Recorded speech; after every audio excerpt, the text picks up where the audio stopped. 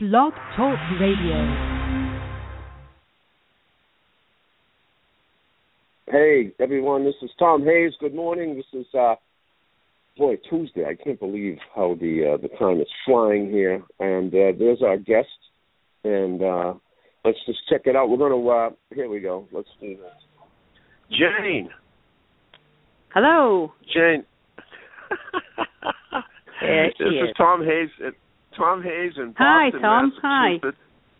Hi. Jane, I can't tell you how psyched I am to have you on the show. I've been reading your blogs and following your newsletter and absolutely love your stuff, your work, your example, your getting your life story. And on the air with us this morning is Rosemarie Young from Maine, USA.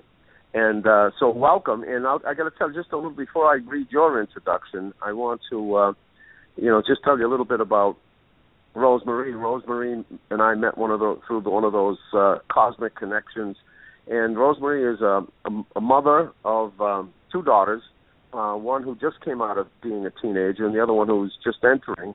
And that daughter, I'll let Rosemarie explain a little bit. But actually, before I'm going to do that, I'm going to give the introduction that you deserve.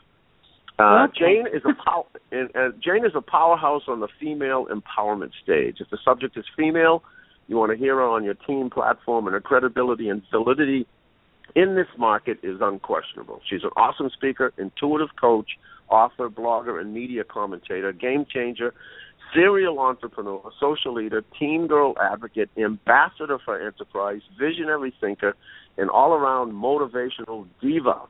To say she rocks is an understatement. And it goes on and on about how you've overcome adversity, how you've been an entrepreneur, or as you say, a serial entrepreneur. So what we want to do in this program is hear your story. I mean, these things that you do are absolutely necessary, your message. But we'd like to hear the stories. Both Rosemarie and I and our listeners would love to hear how this all came about, how you overcame the adversity and became the individual you are today. Okay, cool. Do you want to hear that now, or are we going to hear about Rosemarie?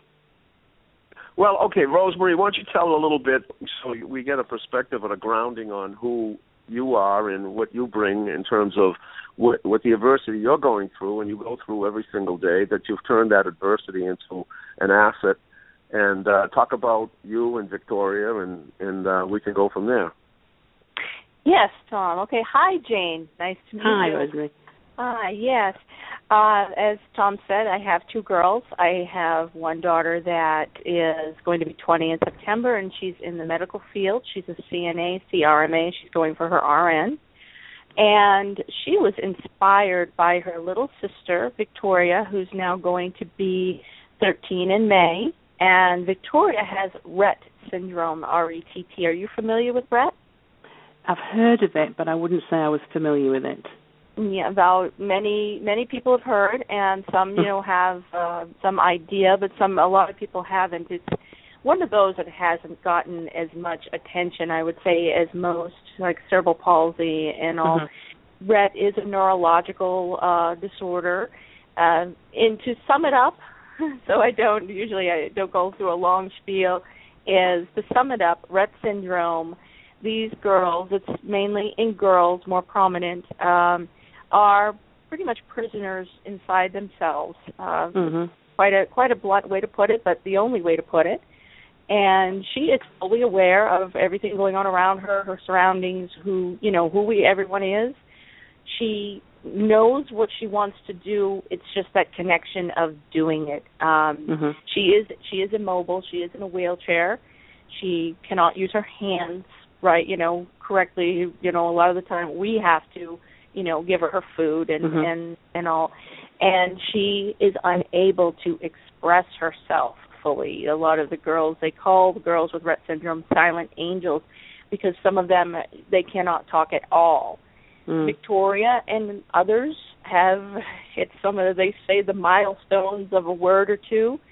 And after a while, you learn to you speak a whole new language. It's a whole new way to communicate. And and that's the reason I wanted Rosemarie to just give you a little grounding, because you can imagine, we talk about adversity, and, I've gone through mine, you've gone through yours, Jane, and, I just admire Rosemarie for the mountain she climbs every single day. Absolutely. So using that kind of as Absolutely. a counterpoint, tell us your story, how you overcame your adversities and how you came to this path. It was funny.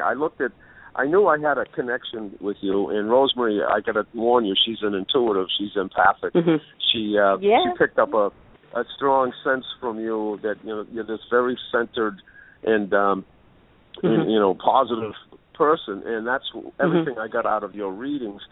So tell us how what happened along the way. How did you get here? Well, I suppose I've had a life littered with critical moments, like most people have, and it's kind of what happens to you in those critical moments that what defines you, isn't it? And I was brought up in a very wealthy family, so it sounds like I had this great background, but I had a very dysfunctional relationship with both my parents. So I had a very difficult relationship with my mother, who I really didn't get on with, and she didn't get on with me.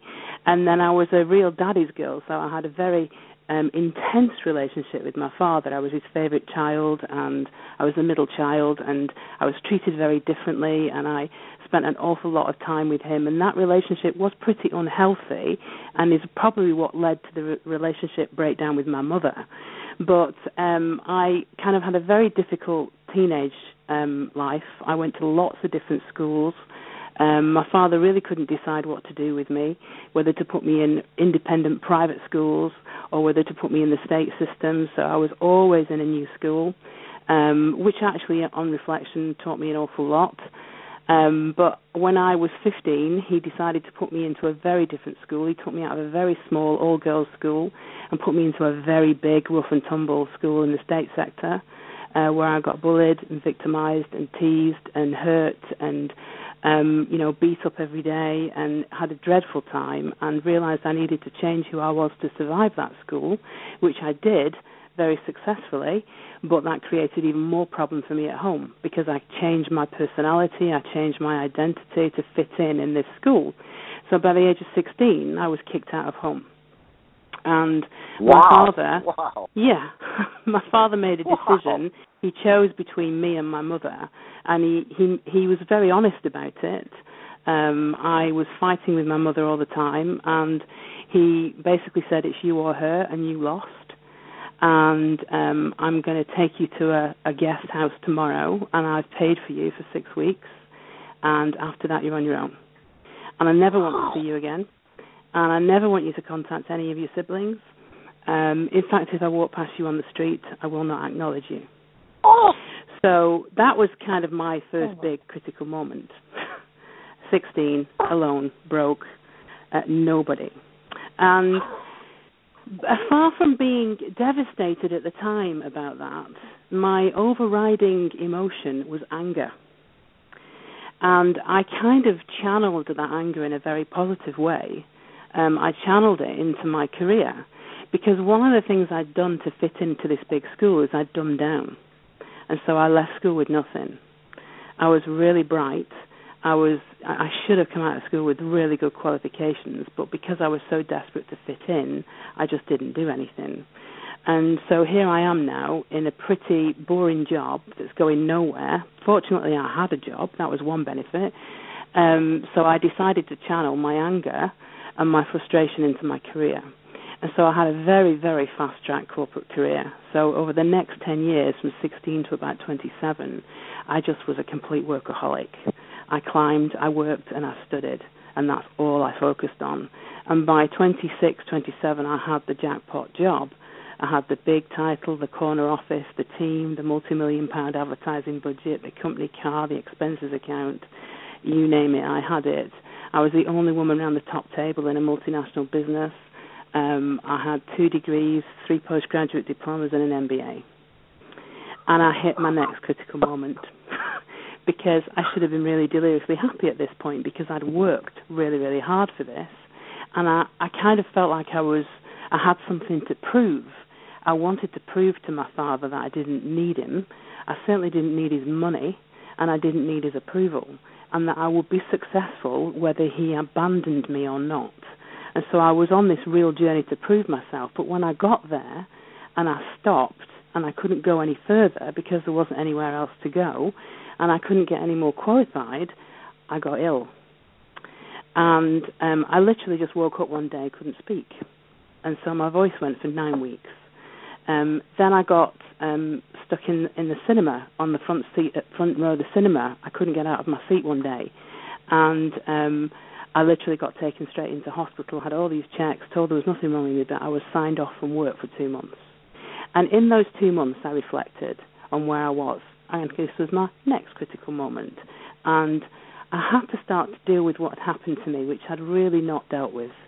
I'd kind of channeled everything into this other life, if you like, and I hadn't really dealt with what had happened to me. And so I started on a personal development journey at this point. I did quite a lot of personal development work. At this point, I decided I wanted to come out of corporate world, big business, and be my own boss. So my father is a very successful entrepreneur. I've been brought up by an entrepreneur. He was kind of my world when I was growing up, and I wanted to be like him.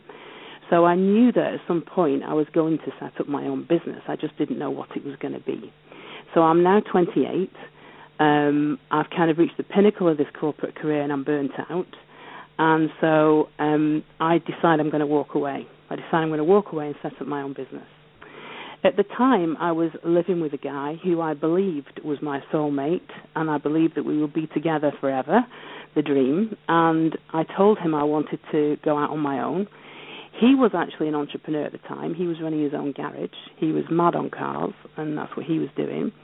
And he said to me, before you do that, Jane, I need to get a job because my business isn't doing very well. And so I said, well, right, okay, that's fine. He said, but it is your turn, and I am going to support you as you supported me, but just let me get a job first. So he got the job, and I resigned. And he went away for 2 weeks on a training course, and this is my next critical moment, because while he was away, my whole world fell to pieces, because I found out that the past 5 years that we've been living together, he'd been stealing from me. Oh! And, yeah, he'd literally cleared out all our bank accounts. He'd taken out 2, 3, 4 different mortgages on our property, so we were now in negative equity. We had all sorts of credit card debt, all in my name. And the only reason I found this out was because for the first time in many, many years, I opened the Morning Post. And I didn't generally open the Post, he did. And so he was clearly only leaving me the post that he wanted me to see. So this was another huge moment for me. What do I do next? So he came back from the course. We sat down. We talked about it. He told me he'd been in terrible trouble with his business. He didn't want to talk to me about it. He was scared of losing me, so on and so forth. So I forgave him, and we carried on. 6 months later, he did the same thing. So at this point, I literally reinvented everything about my life. I left him. I left the job I was in. I left the city I was living in. And I just arrived somewhere else where nobody knew me, and I started again. So I'm now 28. I set up my first business when I was 28, which was in marketing, which is my background, my professional background. I took 2 or 3 of my team with me, and my entrepreneurial journey started, and I had a lot of fun. And so probably for the next 8 to 10 years, I was running lots of different businesses. In those 8 to 10 years, I probably was involved in 12 businesses. So I was setting up businesses, growing them, getting to a point that I was bored with them, selling them, moving on, buying something else, going into partnership with somebody else, setting another business up, growing it, getting bored, moving on. And this was kind of a pattern for me for the next 10 years. And some of those businesses I loved with a passion and made me a very wealthy woman. And some of them I should never have touched with a barge pole and took me to the verge of bankruptcy. So I've been on this roller coaster of entrepreneurship for a long time.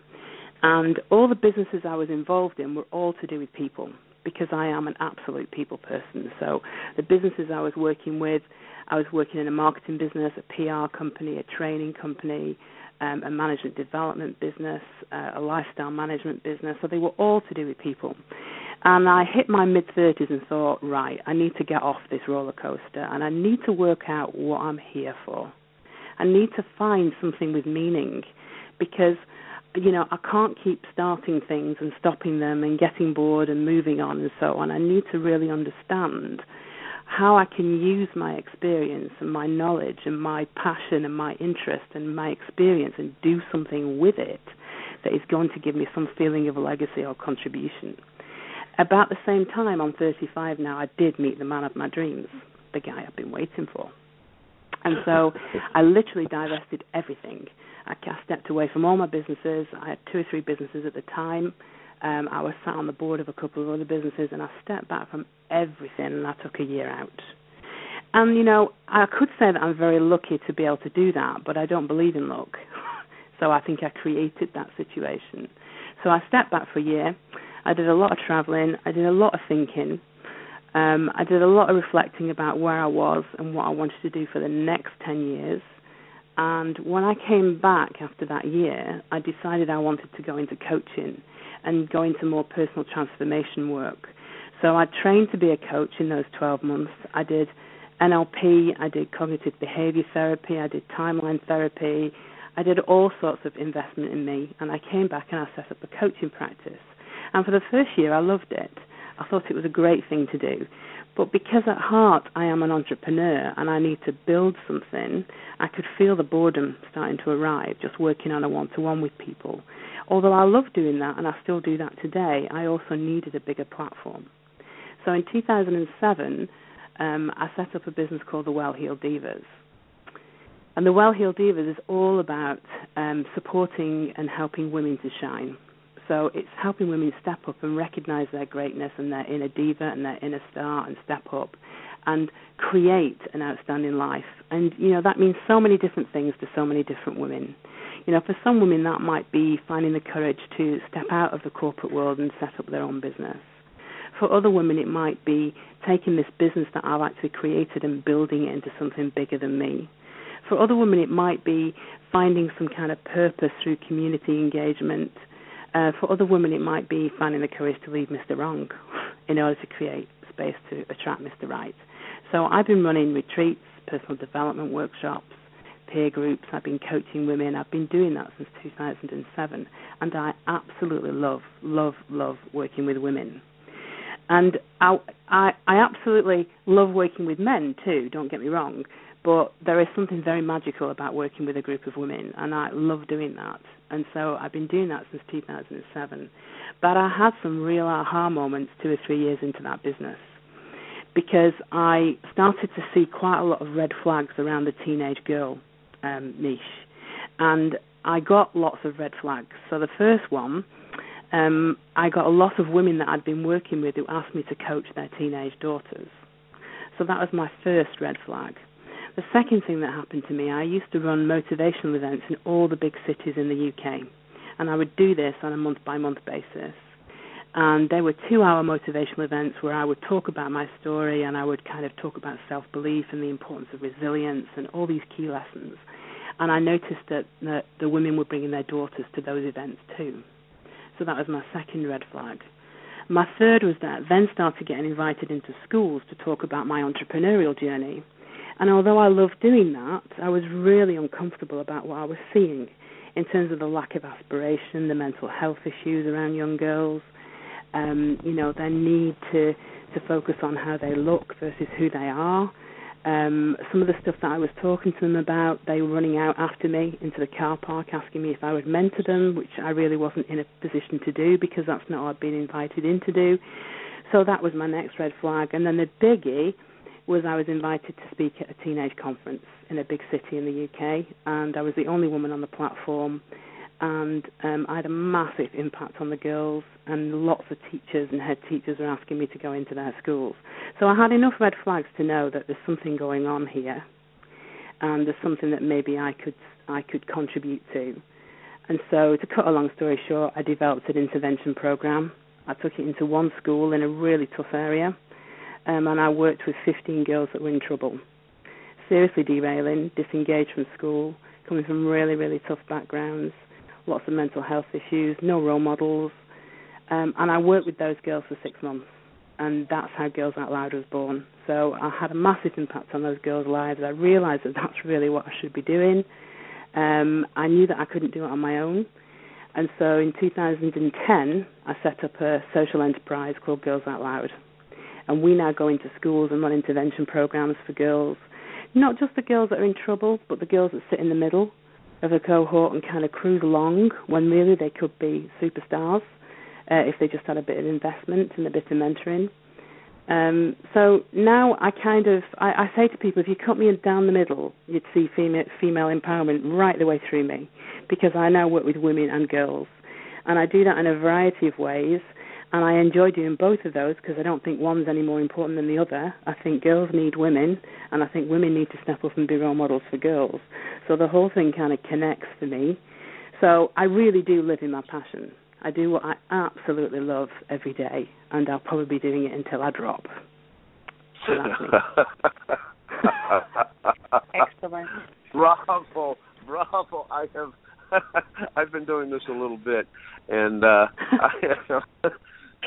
we've heard some amazing stories, and nothing more powerful than what you just told. And it really, I mean, there's so many key moments and ingredients in that rich story.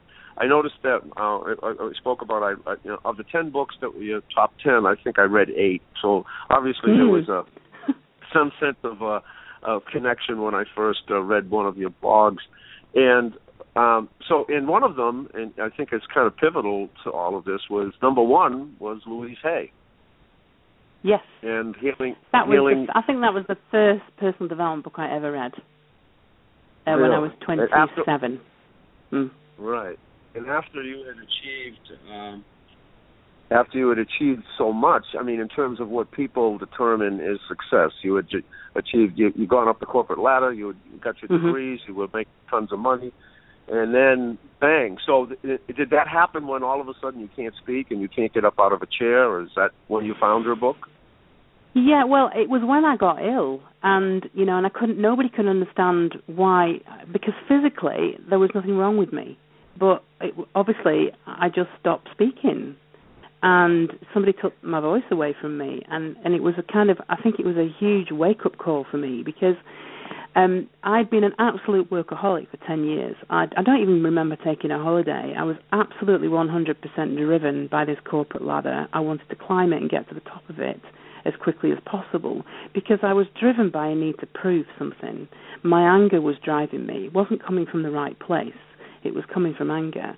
And so when I stopped in my late 20s and I couldn't go anywhere else, that's when my body decided to show me it was not really happy with the way I was going, and I got ill. And the way I describe that to people, it's like when you look at Christmas time or at family time, how many people get ill. And also when you go on holiday, how many people get off the plane and feel ill. And it's the same thing. It's like when we allow ourselves to stop, because we all live at 90 miles an hour, we generally get ill. And I hadn't stopped. For 10 years. So I had a lot of catching up to do. And I think that my body just said, you're not listening. You're not listening. You're not taking a break. You're not dealing with what's happened to you. You're just trying to channel it into something else. So we're going to start working. And that's when I started having to ask different questions. And that's when I started my personal development journey. Wow. Of course, a crisis like that, you're right. You're not going to find the answers in the corporate world or work. No. Absolutely not. And so, the truth finally comes. I used to say to people, I talk about it almost every show. I mean, at the age of 13, I lost my leg to cancer, a form of cancer that only 5% survived in those days. But that, when I speak to cancer survivor groups, I tell them that cancer is a curse and a blessing. The curse is obviously the disease, but the blessing comes from all the lessons you learn from the disease and the love and everything else. And my life lesson was I learned the value of life, because I could have, I'm even lucky to be having this telephone conversation. So I learned how important life was, how important it was to enjoy the moment, to treasure every single experience and move on. And you don't get that until if you're on a race like you were, you don't get that until your body, and even more than your body. I mean, I hear from your readings, your spiritual connection, that higher part of yourself says, we're not doing this anymore. Yeah, I don't think you experience life until you've failed. I'm a massive fan of failure. Right, that's one of the questions I want to ask you. You and I read that in one of your blogs, and it really illuminated, because, like you, anything I set out in my life to do, though I was never a workaholic, I wanted to play too much and enjoy all of the beautiful things, like my family, my kids, all of the nice things that life presents. And I was on such a roll. I couldn't remember the last time I failed, and I failed recently on the biggest gamble of my life, and feeling all kinds of like, what happened? This is alien to me. In my recent, and I went to my stepdaughter graduated from high school last year, and the speaker said something that shocked me. He said, and I know you're kind of a fan of hers, Oprah. He said, let me start off by quoting Oprah. He said, expect to fail. And I was shocked. I said, why is he talking about failure with kids? And he says, as Oprah says, if you're not failing, you're not trying. You're not in the game. Absolutely. Because you can't have success without it. And so, I'm a big fan of Oprah. Huge fan of Oprah. And I agree. And I, when I reflect and I look back on my life, and even today, I can fail epically, and it really doesn't concern me in the least, because I have learned everything I need to know about myself standing in the shadow of failure. It's where I learn what I'm capable of. It's where I learn who I've got around me and if they're the right people. It's where I come face to face with who I am and what I'm here for, and if my passion is strong enough to allow me to get back up, and if it isn't, I'm doing the wrong thing. So, I believe that risk has reward, and I think that resilience is the biggest. But I don't think you get that, and if you're not prepared to risk, you don't fail, and if you don't fail, you don't get resilience. So I think that we need to be teaching our kids that failure is okay. I'm not convinced that we are. We certainly aren't doing in the UK. I don't know if you're any better at it, but we don't particularly teach young people to fail. Well, here I was, I'm in my late 60s now, and here's this guy, and everything happens for a reason, I believe, and I feel that you feel the same way, and Rosemarie knows the same things, and so he started talking about failure, and I'm like, wait a minute, this guy's right. It's the old Teddy Roosevelt. It is not the critic who counts. It is the man who's in the arena, who fails over and over again. And I all of a sudden came to grips. I said, you're right. Everything that ever meant, all my successes were just, okay, great, and you celebrate it, but you really didn't learn much from it. In fact, I just saw a documentary on Edison, and he says, the only thing that ever I was afraid of was when something worked the first time, because he didn't have to fail and struggle to get there. So I think this is really essential, and I think just emerging. And when I saw your last post about resilience, by the way, I just want to tell the listener, the people who are listening live, it's going to shut off in about 10 seconds or so, but you'll be able to hear the whole show on a podcast. So you're right. I think this is extremely important to talk about this failure aspect and how essential, as Oprah says, it's essential. And I think that we over-nurture and over-protect people from risk, so we don't allow them to make mistakes. I've had lots and lots of success in my life, and I have to be honest, that's not where I've learned anything. I'm far too busy spending the money and having a good time. I haven't really learned that much about myself. It's only when I've failed or I've been on the cusp of serious failure that I've learned, and I've stepped back, and I've built that resilience. But we over-nurture our children, we over-protect them. Our school system doesn't allow them to fail. It's all about, outcome. And as parents, I think sometimes we're too overprotective, which is why we've still got children living with their parents well into their 20s, which, to me is just, if they're perfectly capable adults, they should not be living with you at 28. They should be having their own life at that point. Mm-hmm. You know, so we definitely overprotect. You know, I resonated the first time I came across you, and you know, my daughter came to me at the age of 18 and told me she was ready to quit drama school, which all her life all she loved was dancing, etc. And we, you know, and I think it's integral to everything you said. You know, I've talked about it before.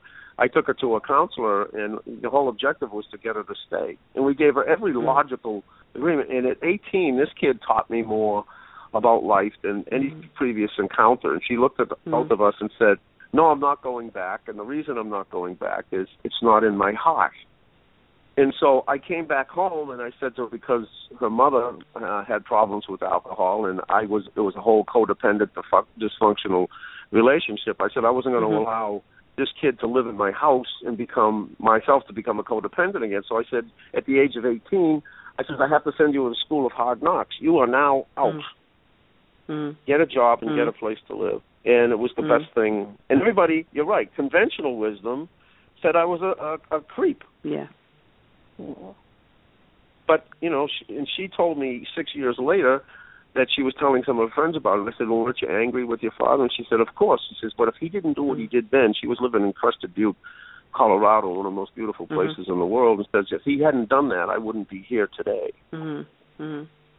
Yeah, and you know, parents were not supposed to be, you know, the conversation I have with parents all the time is you're not supposed to be your children's best friend. You're supposed to be their parent. Right. You know, they've got enough best friends. They don't need another one. They need you to take some responsibility and, you know, maybe sit for the things that they don't want to hear. You know, and we've got such a young generation of parents now, haven't we? So, you know, we've got a lot of teen parents. We've got children having children, and so, you know, there's lots of complications around the kind of values and the things that are being passed on, because you can't teach something that you don't know. Right. You know, so you can only pass on what happened to you, can't you? Unless you are an enlightened individual and you've invested in you to make better decisions, you can only sort of pass on exactly the same thing that happened to you. I mean, that is not my philosophy, because clearly I've invested an awful lot in my own personal development and who I am, and I'm the complete opposite with my parents, complete opposite. But you know, that's because I made a conscious decision to not be like that. If anything that most parents do pass on, it's that gift of you've given me something not to emulate. It's like rebel or repeat, isn't it? It's rebel or repeat. But you know, I mean, I have a lot to be thankful for from my parents, because I think that they taught me an awful lot without realizing it, and I have a lot of the good qualities of my father.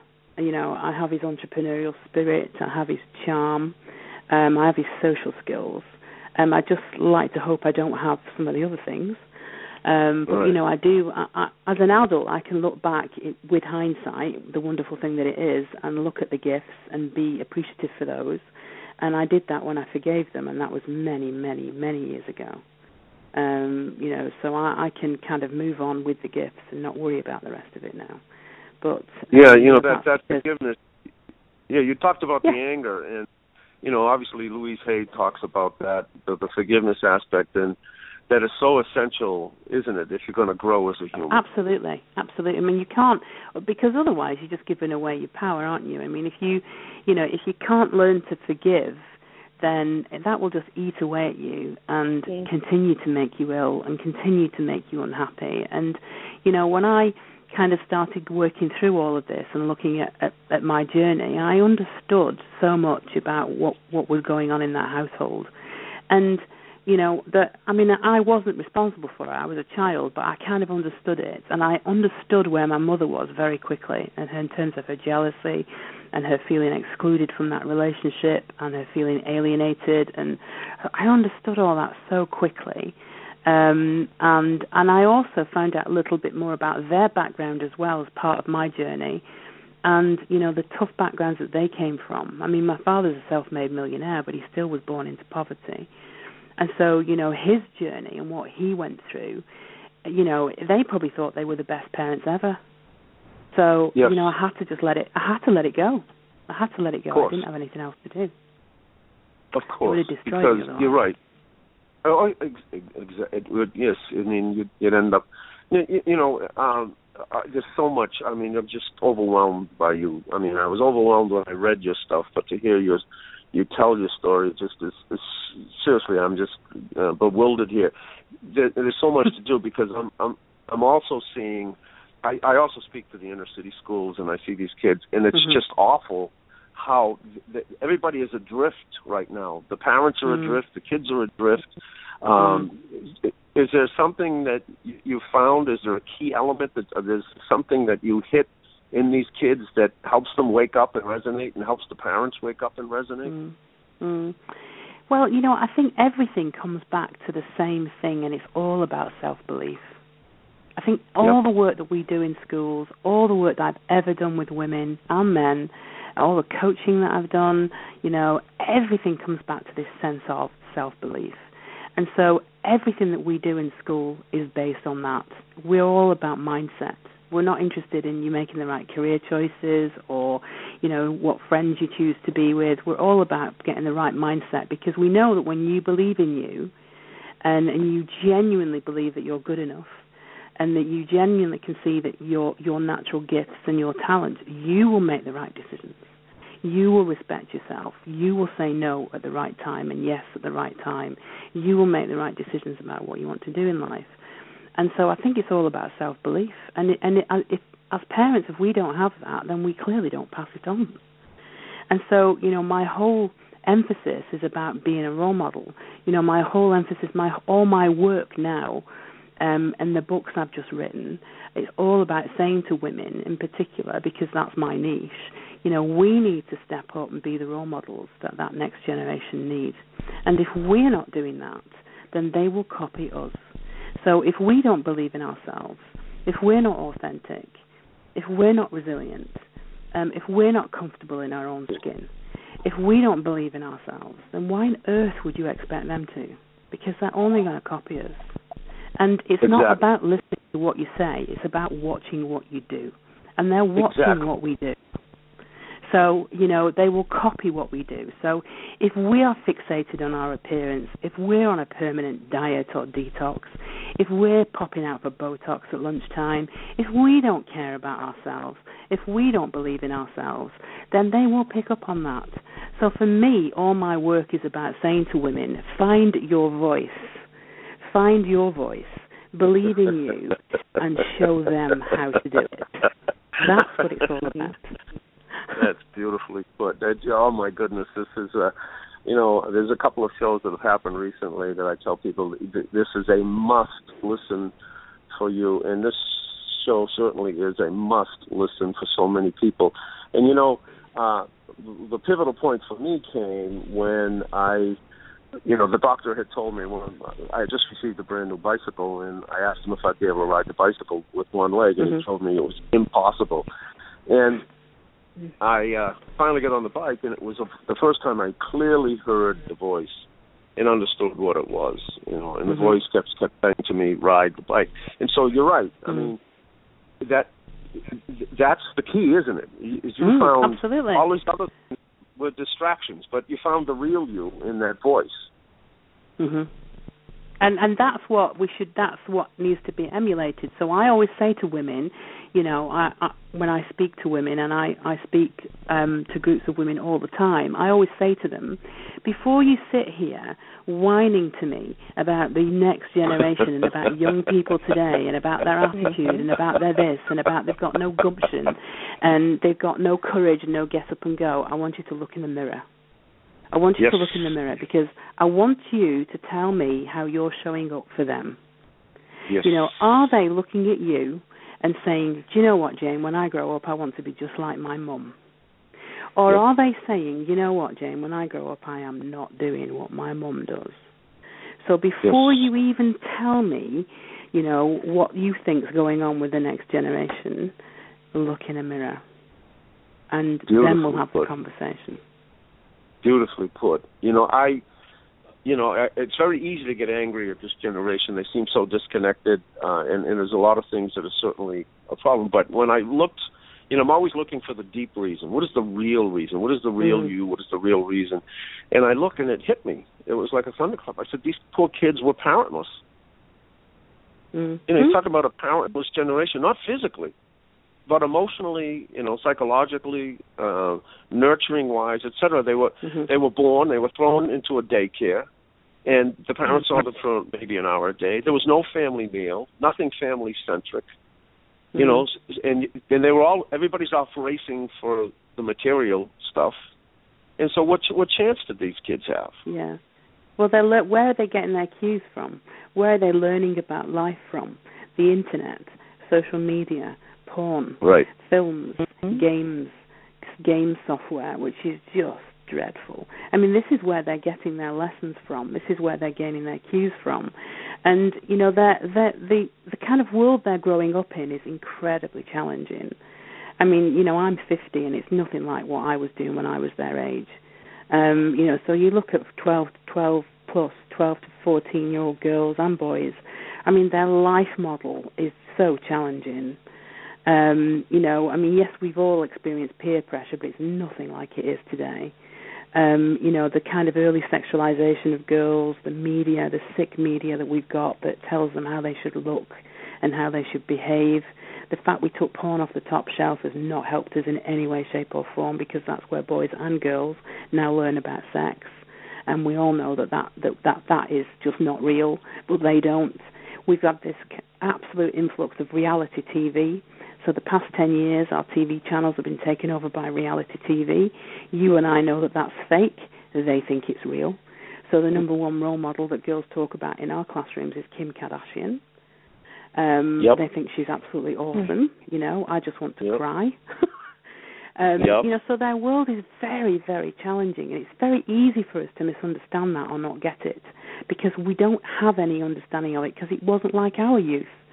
So it's very easy for us to say, oh, they've got it really easy, these kids, I didn't have this, I didn't have that. But actually a lot of it, we were better off for not having.